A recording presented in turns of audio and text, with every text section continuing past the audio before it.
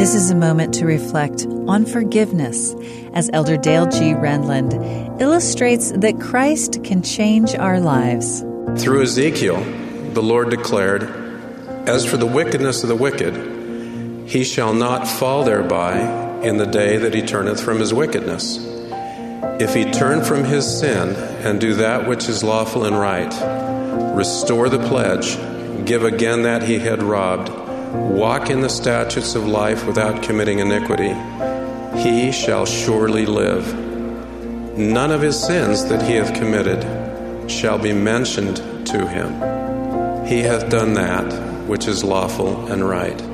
In his mercy, God promises forgiveness when we repent and turn from wickedness, so much so that our sins will not even be mentioned to us. For us, because of the atonement of Christ and our repentance, we can look at our past deeds and say, "'Twas I, but 'tis not I." No matter how wicked, we can say, "That's who I was, but that past wicked self is no longer who I am." President Thomas S. Monson has taught, one of God's greatest gifts to us is the joy of trying again, for no failure ever need be final.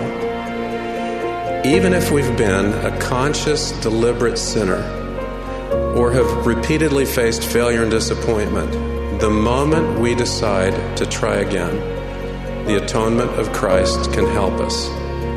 As prophesied, the Savior will bind up the brokenhearted, give beauty for ashes, oil of joy for mourning, and the garment of praise for the spirit of heaviness.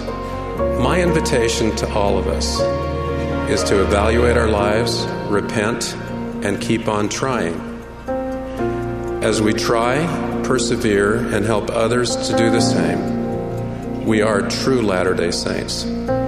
As we change, we'll find that God indeed cares a lot more about who we are and about who we're becoming than about who we once were. That was an excerpt from Elder Dale G. Renlund's talk, Latter-day Saints Keep on Trying. This is a moment to reflect.